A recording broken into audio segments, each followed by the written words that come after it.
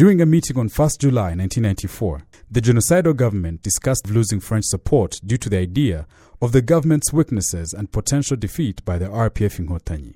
At that meeting, the government officials decided to write a letter requesting additional support from France and submit it through the military command of Operation Turquoise. The government also decided to send a message to all district leaders urging them to get rid of the evidence of their involvement in the planning and implementation of the genocide against the Tutsi. This meeting also expressed the government's dismay at the fact that the RPF Inkotanyi forces had almost completely captured the capital, Kigali.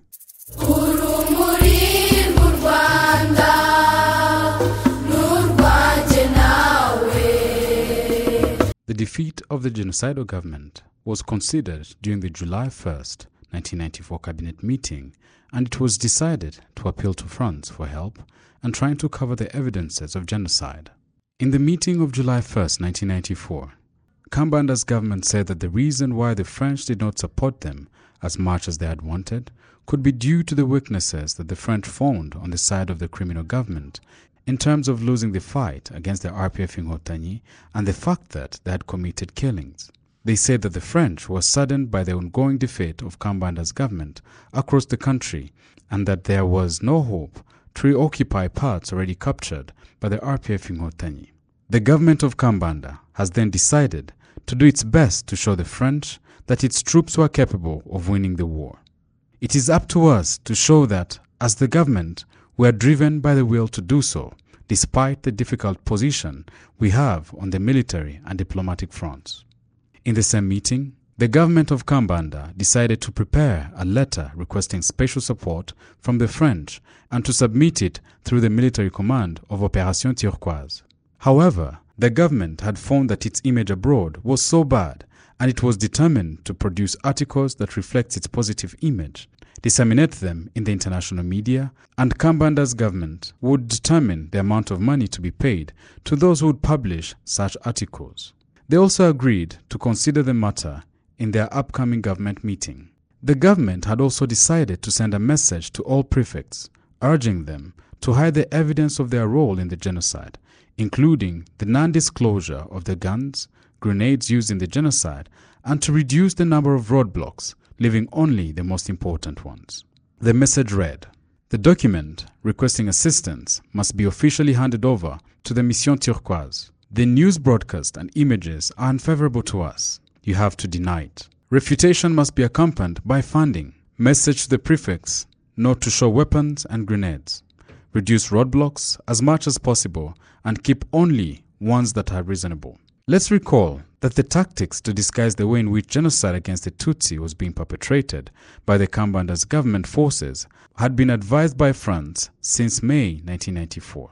A report on the mission in Paris from 9th to 13th May 1994 by Lieutenant Colonel Ephraim Rwabarinda, who had been sent by Rwanda to meet with senior military and political leaders, indicated the following. Rwabarinda had met with General Jean-Pierre Huchon, who was in charge of military cooperation at the French Ministry of Defense, who validated military support to Rwabarinda, but advised him to improve the image of the government in the media and to do everything possible to hide the bodies of people killed in the genocide. Kambanda's government had also decided to dismantle the Interahamwe and the Impuzamigambi forces and bring them into the military in order to guarantee that these groups never existed. This was a tactic to try to hide the fact that the government and its armed forces had captured civilians and formed them into a rebellious group, suppression of militia, and their conversion into combat units under the control of the enemy. In fact, the use of civilians in armed conflict is a war crime forbidden by Geneva Convention on August 12, 1949. According to the treaty, taking civilians for military training and engaging them in killings by the government is a war crime punishable by the international law. Kambanda's government decided to hide it because it clearly knew that they could be held accountable before the international law. Kambanda's government meeting on July 1st, 1994 also reviewed the status of their fight against the RPF Inkotanyi and expressed the grief that they were close to losing the capital city, Kigali. They said that almost all parts of Kigali were besieged by the RPF Inkotanyi and that the weapons they were hoping to receive had not reached them, as they thought. Open quote. Kigali is completely surrounded. The replenishing does not come at all despite the promises." Close quote. As an excuse to their defeat, Kambanda's government said that the RPF Inkotanyi was backed by the Belgian and British mercenaries, and that it was supported by the United States of America and the United Kingdom. This is a serious lie. The RPF Inkotanyi had never used any mercenaries. The RPF Inkotanyi struggle was fought by Rwandans who are fighting for the liberation of their own country. Friends of the RPF Inkotanyi who understood the reason for the conflict had backed it in terms of diplomacy in order to explain the reason for the war abroad. But the lie that the RPF Inkotanyi had used mercenaries was untrue. In the history of the world, mercenaries have never won a war. During the government meeting on July 1st, 1994, they agreed that the RPF Inkotanyi forces had the capacity to reach their desired destination in the whole country, and that they were close to seize the town of Ruhengeri and Gisenyi. They said nothing about the town of Butare, which was also close to being captured by the RPF Inkotanyi.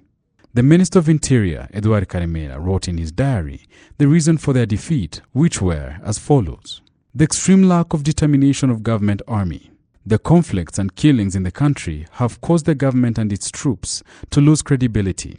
Killings and other crimes committed by some government soldiers, including theft, rape of girls and women, and internal divisionism. Lack of commitment by the military. The unsatisfactory military leadership from the army commanders. The inability of the intelligence services. Lack of sufficient weapons and ammunition, as well as medicine. The above-mentioned reasons provided by the criminal government shows that it had nothing to fight for, except to kill Tutsi civilians.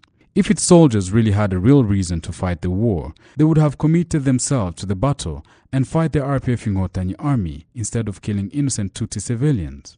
Fortunately for Rwanda, despite the fact that the country had lost more than 1 million people due to the mere fact that they were Tutsis, the genocidal government had been defeated, and Rwandans now have the opportunity to rebuild their country.